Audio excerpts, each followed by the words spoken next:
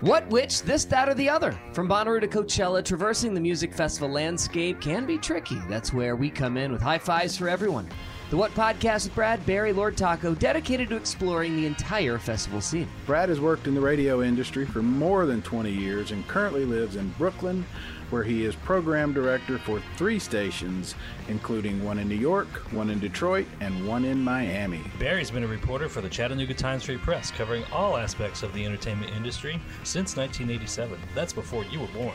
Lord Taco, the smart guy who makes these podcasts on our website at thewhatpodcast.com work.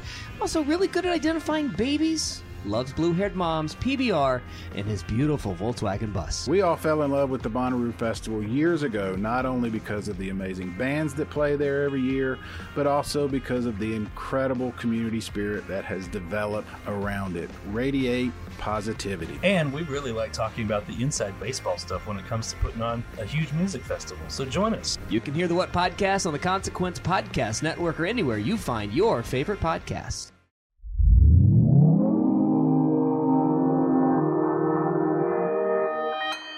Consequence Podcast Network.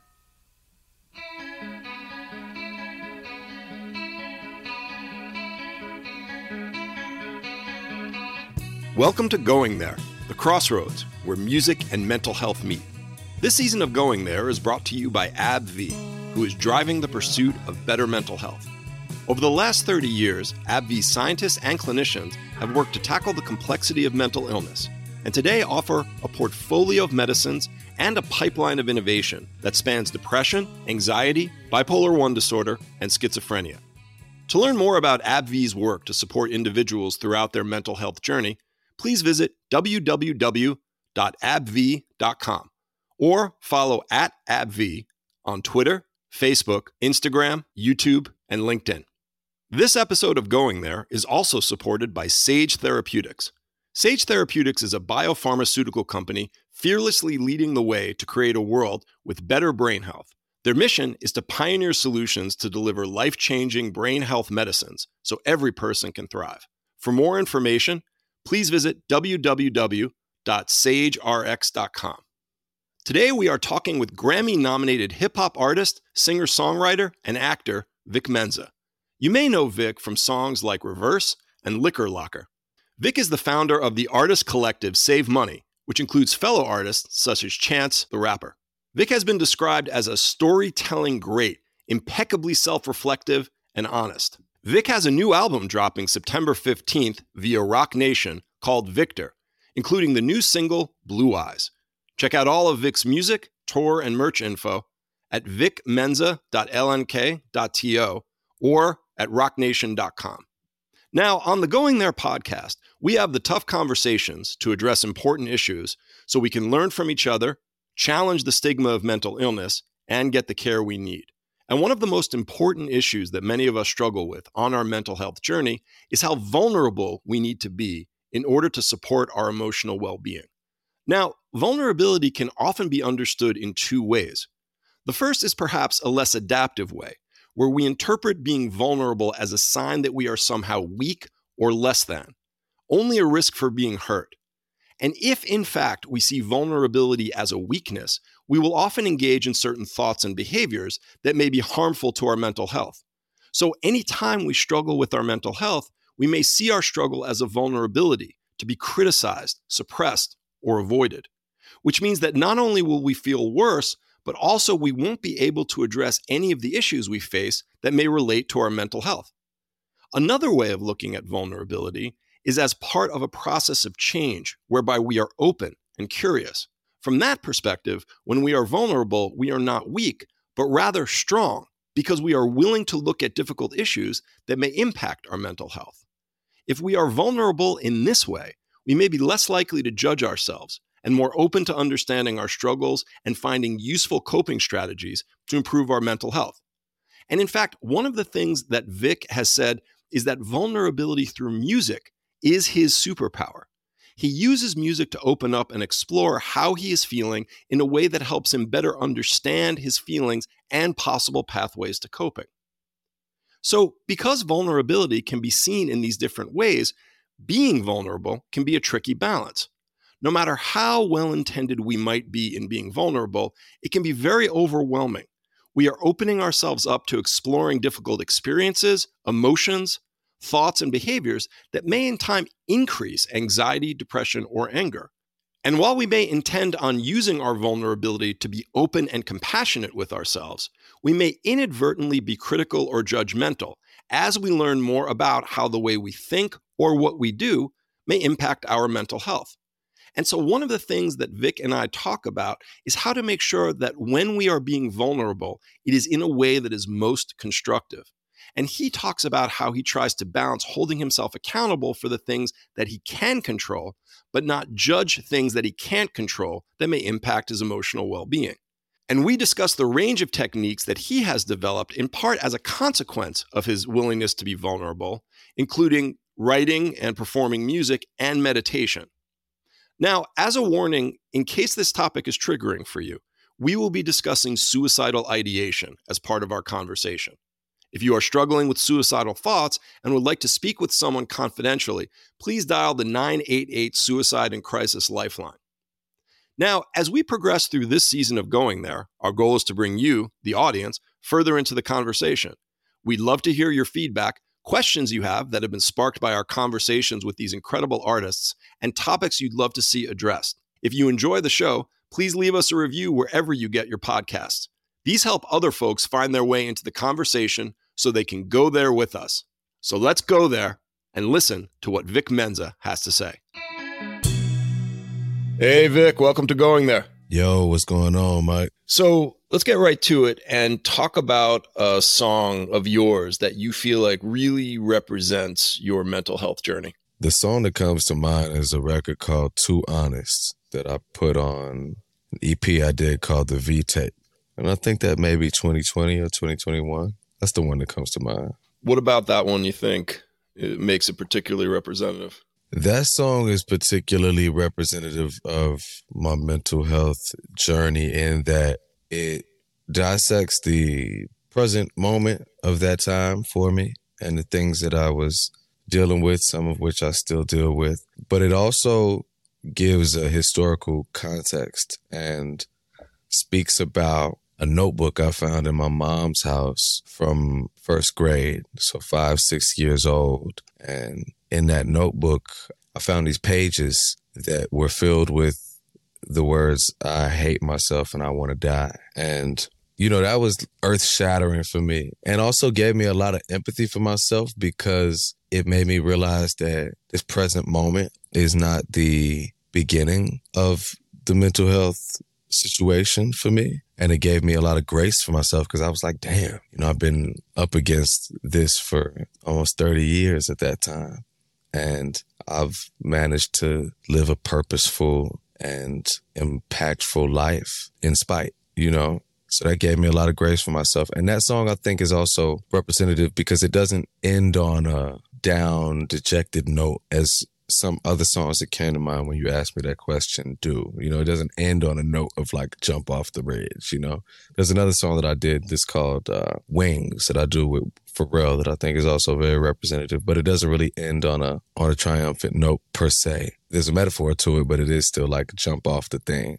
The song Too Honest, that one ends in like a place of never giving up, you know, and constantly striving for peace and for self-love and embracing the journey, you know what I'm saying? And that's the thing that notebook also gave me a perspective of is like, there's so much to be appreciated just in the process of dealing with this shit and overcoming this shit. And it's not I dealt with it, now it's done. You know what I'm saying? It's like this is something that I have to be vigilantly aware of and deal with every day. And that's what that song is saying. I think that's one of the most dangerous things that people are told is the idea that you get over something, you move on from something, you know, you started at one place and then you get to another and then that's it. Because, you know, my experience of mental health issues, it's never like that. We're sort of constantly, not only at times re-experiencing things like depression, anxiety, cravings, from addiction, but also we're reconceptualizing things that happened to us in the past through a new lens every time we move ahead. And so I think that, what I see with a lot of people is that, hey, they're going through a natural, healthy process, but they think there's a problem because they think they should be quote unquote over it. And I'm not sure where that started, but I think it hurts a lot of people.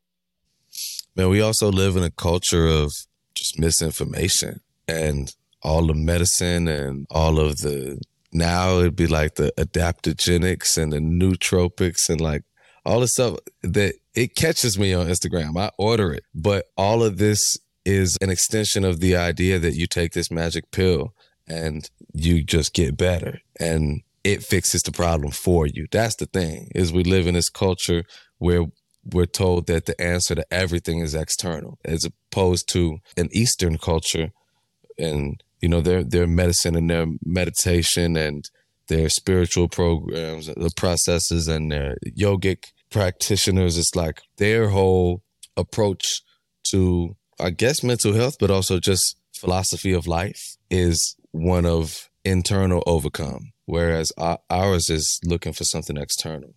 And that's a lie. One of the things that I think people struggle with is if you look inside, then it becomes hard to not blame yourself for what you're going through. And so how do you balance looking inside and making those changes without then saying, well, it was my fault that I feel this way to begin with? Because oftentimes people are really reacting to their environment in terms of how they're feeling, but then the control sometimes is a little bit more within. But it's that delicate balance of wanting control but not blaming yourself.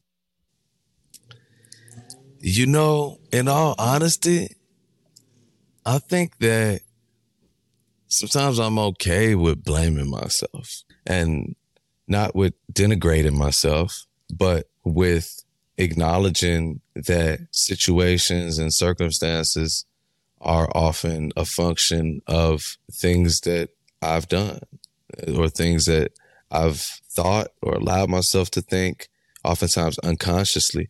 And I say that because I spent a lot of time working on transforming and revolutionizing my thought processes.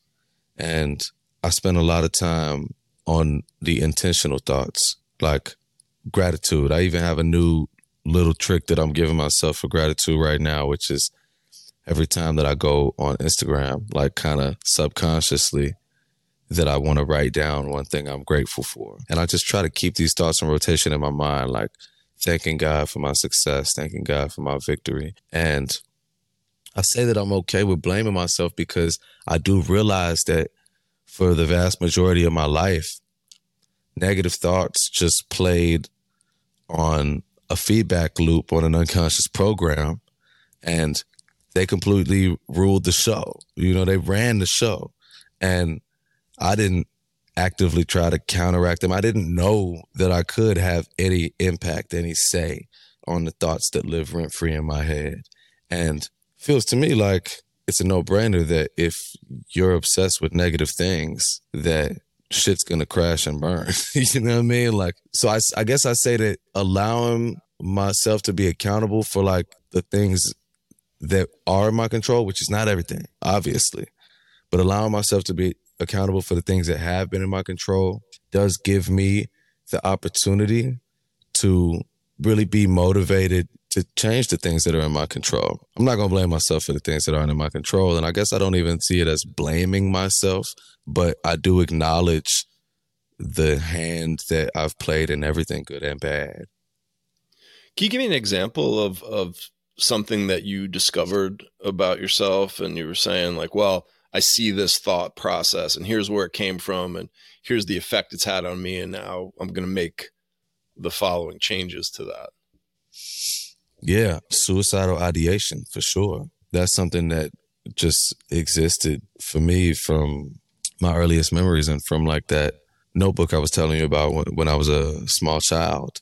And that idea of I want to die, I want to kill myself was just so pervasive and snuck its way into my life at so many points in time. But I let it just fester oftentimes. You know what I'm saying? Like I'd be sitting on a plane was thinking about this the other day as I was flying back here to Chicago from LA. You used to just sit on the plane, be in first class, just like wishing the plane would crash and just fantasizing about that. And just let it keep happening, let it go. And it becomes a snowball effect and just get out of control. And honestly, no matter what I'm dealing with at this point, no matter how much feels like it's just stacking up and tossing itself at me, I make a point to not allow that shit to go on repeat. And I will consciously repeat statements of power and affirmation or acceptance or gratitude in my mind, as opposed to letting something like that just run. Too dangerous. Yeah, one of the things that I like to try to do, and I'm kind of curious your thoughts on it, is a lot of times when we talk to ourselves, it's an argument. Like at times it almost feels like a beat down, like where you're having these thoughts where like it's almost like you're yelling at yourself. And I sometimes I try when I'm working with people to say, like, try to make it a conversation. So it's almost like, all right, there's one part of you that's saying like, you should kill yourself, you should just die. And it's sort of like, and you sort of want to ask yourself, like, is that what you want me to, like, what's the message that you're trying to send to me here? Mm-hmm. Is it that you want me to do that? Is there something else and you don't know how to say it? So for example, like sometimes when people have suicidal thoughts, the real message is, I just need to escape the pain of whatever is going on. And sometimes I find that that's a good way of sort of getting to that next phase where you can have alternative thoughts, because it's like you could say to yourself, listen, I hear you. You want to escape the pain, but you don't have to threaten me. You don't have to threaten suicide to get there. Maybe you didn't know that. Again, this is a conversation you're kind of talking to yourself. And I'm kind of curious if do you think that kind of dialogue can be effective? Do you ever do anything like that when you're engaging in that self-talk? Yeah, I do think my self-talk is often a conversation. And I spend a lot of time intentionally cultivating my self-talk. And I have gotten to a point, though, where a lot of it is repetition, because I feel like the way that my mind often communicates with me or with self is through just repeating shit and obsessing over shit. So a lot of the things that I try to input are repetitive, and they may take a conversational form, though. I have a thing I like to say when dealing with shit or my mind is trying to go another direction, and I'd be like, my goodwill is a force field through which all things are transmuted into their greatest possible vibrational frequency. Fear is transmuted into faith. Hate is transmuted into love. Loss is transmuted into gain, and so on and so forth. And sometimes then my mind would be like, you're just fucking repeating that shit. That shit is bullshit. You know what I mean? And I'll keep going down the line with it. And I'll be like, man, I'm not just saying this. Like, I really do believe that my intentional good energy, that through the use of that, I can transform things in my life, because I've seen the evidence, and I've seen what it looks like to revel in a negative energy and where that can go. Then I've seen the tangible financial, spiritual, psychological benefits of intentionally cultivating a good energy. And I've seen what I could do with that. Like I've also identified certain things that go across music and manifestation. Like there's a feeling that I get at times when I'm writing maybe the best songs. Like when I was writing this song I was telling you about, it's like a tingling in my spine. It also maybe at the top of my forehead, but it's like an electric, it's a clearly electric signal. It's a clearly electric energy. And it'll come to me when I'm writing my best shit, but I can also intentionally kind of experience it it feels like I'm channeling something. And when I speak something into the universe while channeling that and experiencing that, and I make that electrical feeling an electrical signal take place in my body, I have seen those things sometimes just come straight to me. Like I was in jail and I got hit with the quote for the lawyer fees, and they were like, this is going to be $20K or whatever. And I was like telling my people, I was like, man, just get me out of jail. You know what I'm saying? Like, I'm going to figure it out. And then I just put up a prayer and I brought that electrical feeling in, and I just was like thanking God. I was like, I thank God that the money for this lawyer is going to come in the perfect time, in the perfect way. And I really felt it. I smiled and I felt that electrical signal. And the day I got out, I went back to Chicago, had a club appearance that night, walked in, my boy handed me $20K cash. Boom. And I was just starting to learn how to use this shit. And that shit just hit me so beautifully because I was like, man, I've been doing things a different way this whole time, when it's like, in all honesty, my thoughts that have been, you know, maybe my biggest tormentor can also be, if I choose to and learn how to use them in that way, they can be my greatest agent for change. And I think one of the things you said at the beginning, you know, you talk about the concept of energy. You know, I think about it either when I say stuff to myself or someone says to me, if you say to me, well, that's bullshit. Okay, now what? That's dead energy to me. If you're saying I can translate pain into healing, well, see, that kind of never ends, because then I can always be looking for that. If you just call something bullshit, that's the end of the conversation. You haven't done anything for me there. But if you're thinking I can translate, you know, the pain or the hurt into healing, now I'm looking for energy, or I'm waiting for energy. I'm trying to connect to something. And that's one of the things, you know, when people have self-talk, I would just ask them is like, okay, you don't even have to evaluate what's rational, not rational, distortion, not distortion, right, wrong. Just ask yourself, what's the function of it? What does it do for you? And if you just run yourself down, it's sort of like, well, okay.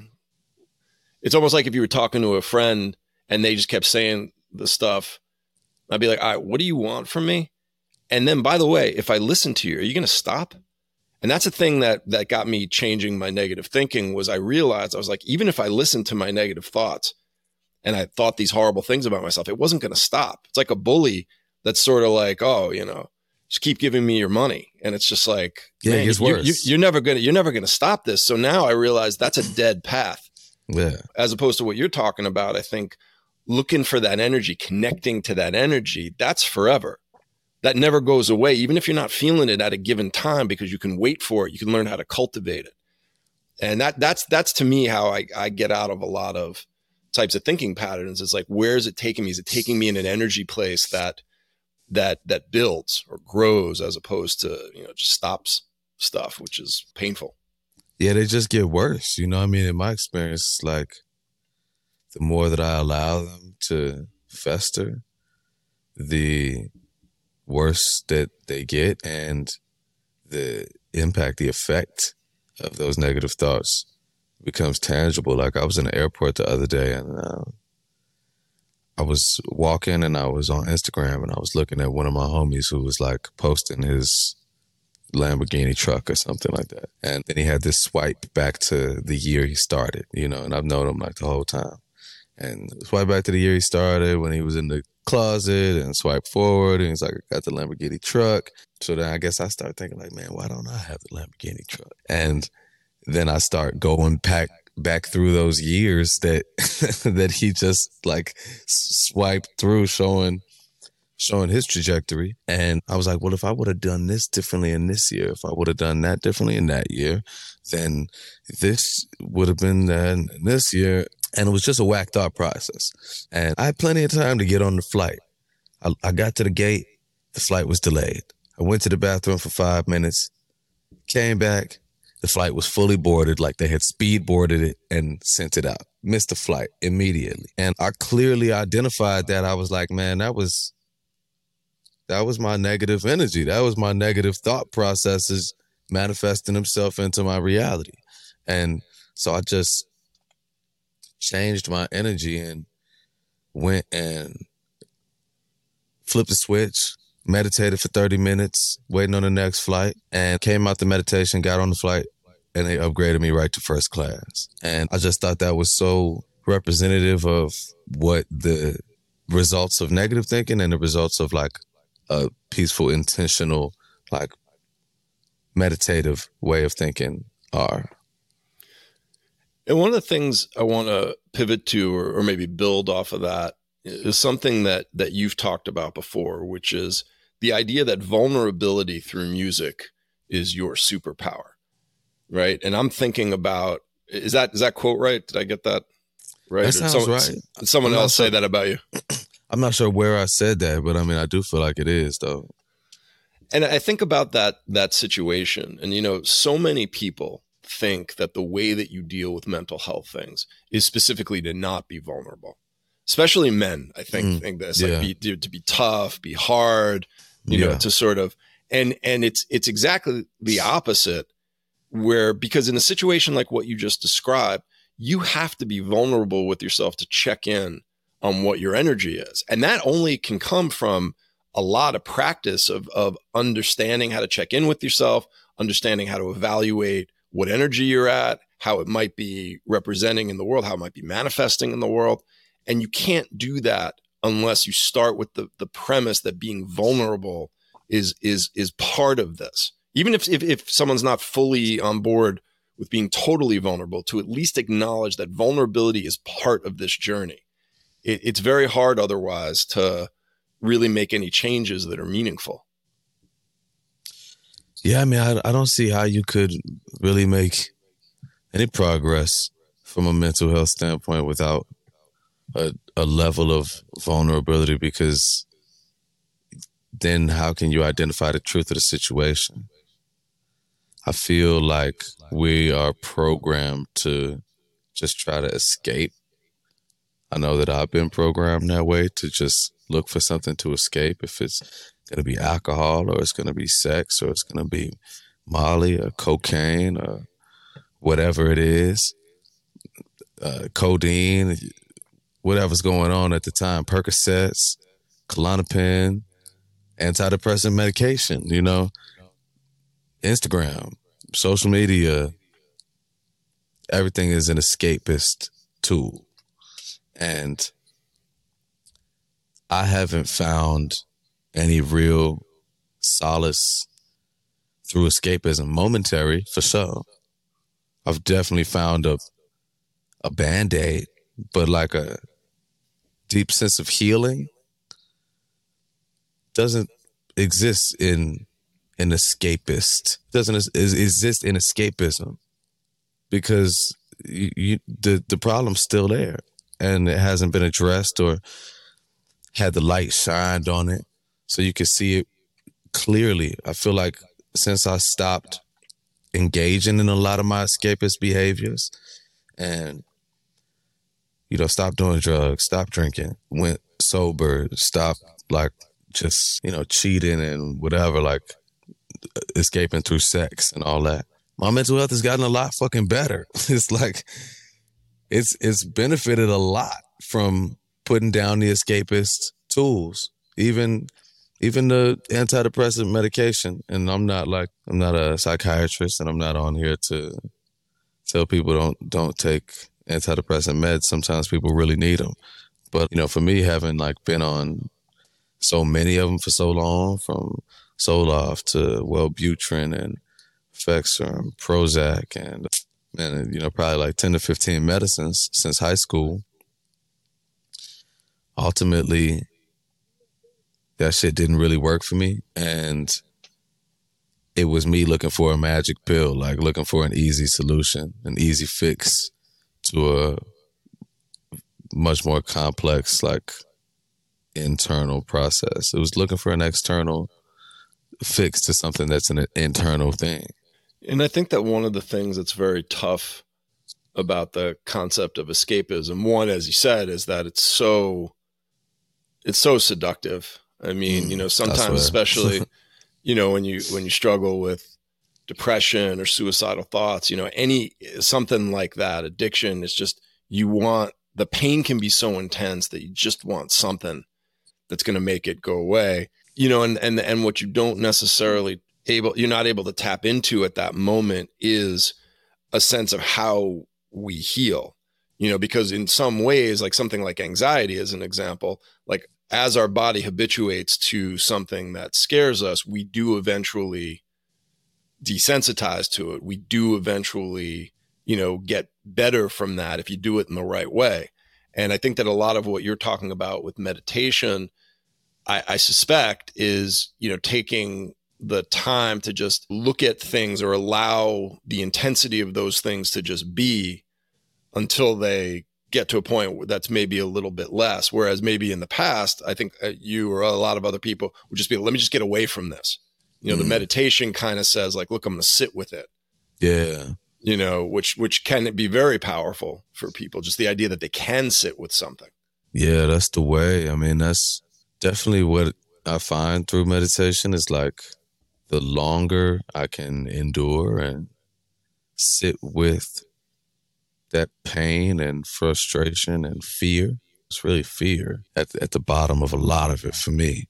And the longer that I can sit with it and endure it and consciously bring my mind back to my breathing and back to this present current moment, the more I can, in a way, almost sedate the feeling, but it's not sedation per se because it's not a drug. It's just me coming back to recognize that in this very present moment, everything's cool. Like I even will do some deep dives on mushrooms sometimes, just like a mushroom trip, just completely solo, like in a room and darkness, like put an eye mask on and put earplugs in.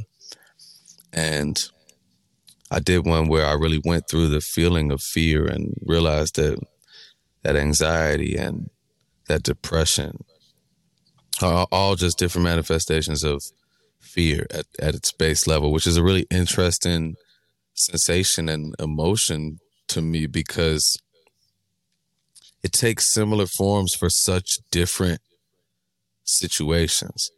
Like I'll experience fear sometimes as like 1,000 needles in the front of my face, like acupuncture feeling needles. And that fear may be the same feeling if I'm like super anxious about like the IRS or if there's a dog off the leash like running up on me. And it's like I'm experiencing the same feeling. These are such different situations, but I'm experiencing the same feeling. And I was experiencing that shit pretty deeply yesterday. And I was like, man, I'm going to go to this like spa in Chicago that has like the hottest fucking sauna and the coldest cold plunge. So I went in there and like I have this breathing exercise I do a lot called the Wim Hof breathing method. It's the Iceman from Norway. I'm sure you know about him. And it's fire though. It's just a bunch of intense breaths in and out. And he says it's to oxygenize the cells in your body and then it enables you to hold your breath for longer. So you do it, hold your breath for a minute, do 30 breaths, hold your breath for a minute and a half, 30 more, hold it for a minute and a half. So I'm doing this breathing exercises while I'm in this 180-degree sauna. And then I'm jumping in this cold plunge that's literally so cold that it brings your heart rate down to like, I don't know, it just makes it feel like your heart's barely even beating. And it really impacted those fear feelings. It honestly felt kind of like drugs in a way. It was like, sometimes I'll do the breathing exercise and I'll be like, yo, this shit really actually feels like drugs. Like I feel like I'm high, but it's just inside. Like it's just me. It's just my body. And there's no crash from it. There's no shame associated with it. There's like no crazy decisions that I'm gonna make. I'm not risking like a drug charge because I got those. You know what I'm saying? Like there's not a risk associated with it, but it is something that I can do that can help to therapeutically address that fear, anxiety feeling in my body. And it's just me though. You're talking about, these are very, in-depth advanced methods, that you've obviously, whether it's meditation, the plunges, like all this stuff. and you're seeing the effects of getting on that path. And one of the things that we ask people is, for a lot of people, before they've really gotten into that journey, they start thinking about or connecting to their own mental health journey, their own vulnerability through music, right? And you start talking about like a song for you that was representative of your mental health journey.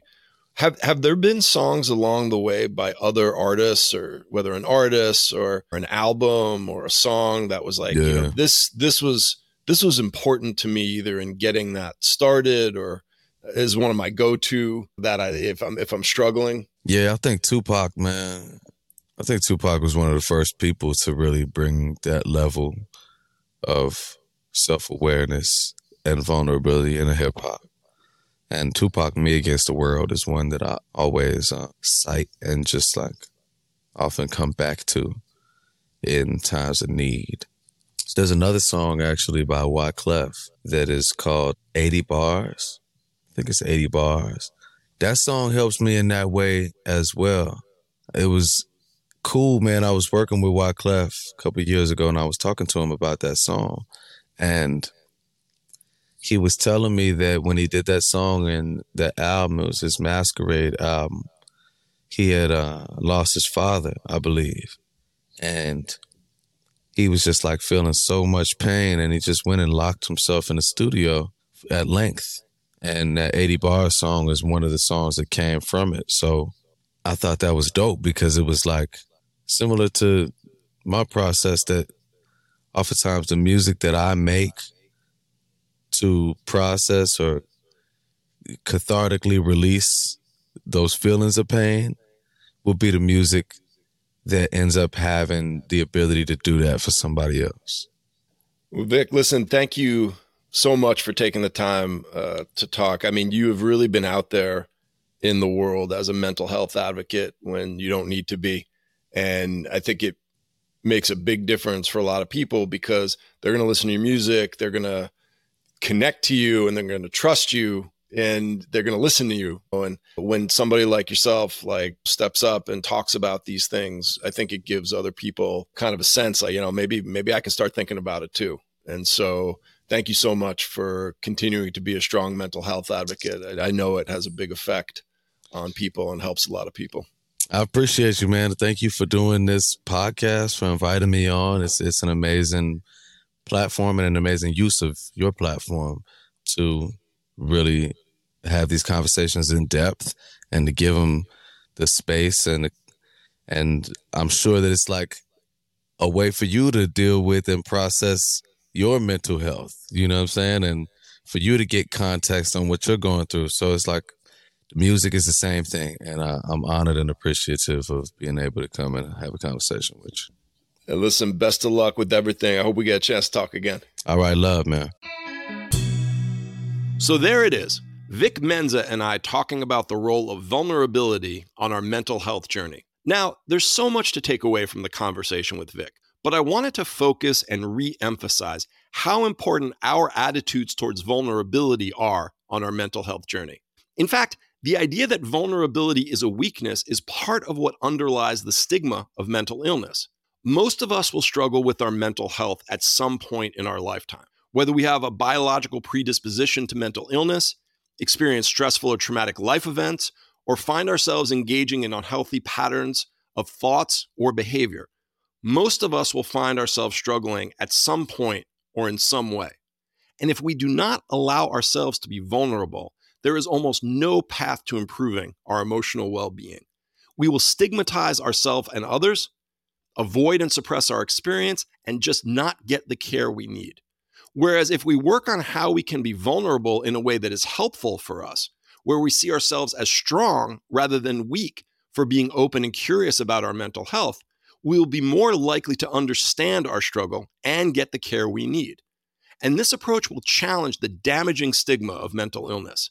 And I think music is such a great place to start with developing that healthy sense of vulnerability, because it is so obvious how artists that can be vulnerable can make such compelling songs that we connect to and find helpful in our lives. And we can use our connection to music as a foundation for learning to be more vulnerable with ourselves. Perhaps we can write down our own thoughts and emotions through journaling, or we can even have our own creative expression by making our own art. And then we can build a community who supports the idea that vulnerability is a strength. The right mental health providers, support groups, friends, romantic partners, and family members who encourage us to be vulnerable as part of our emotional well-being.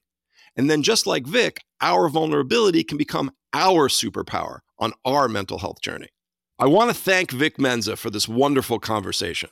This season of Going There is brought to you by AbbVie, who is driving the pursuit of better mental health.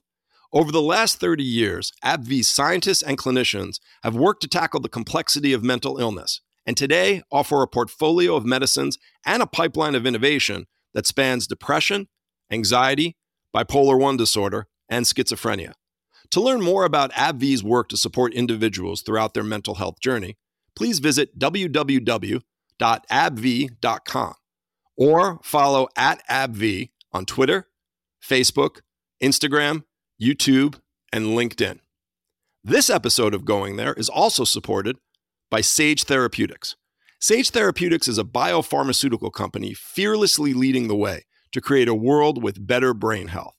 Their mission is to pioneer solutions to deliver life-changing brain health medicines so every person can thrive.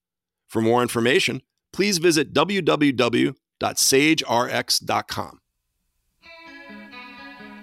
And I, of course, want to thank Consequence Podcast Network and SoundMind Live for including me in this wonderful project. And thanks to Pete Wilson and the Rooks for letting us use their song, I Know. If you are struggling with anxiety, depression, or addiction and are looking for help, please call the Substance Abuse and Mental Health Services Administration National Helpline at 1-800-622-4357. If you're thinking about harming yourself and want to seek help, please contact the Suicide and Crisis Lifeline at 988. You may also go to the SoundMind Live and Consequence websites for more information. So be healthy, be safe, and be kind to yourself and others. See you next time at the Crossroads. Hi, I'm Danny Elfman. This is Shirley Manson. This is Debbie Harry. This is Chris Stein of Blondie. This is Roland Orzabal from Tears for Fears. This is Billy Idol. This is Alex Ebert, a.k.a. Edward Sharp, giving the story behind the song. Hi, this is Peter Ciotti, host of The Story Behind the Song. Each month I speak to some of music's biggest artists to get the inside stories behind their most lasting and iconic songs. Join me for new episodes on the third Monday of every month on The Story Behind the Song from the Consequence Podcast Network, available wherever you get your podcasts.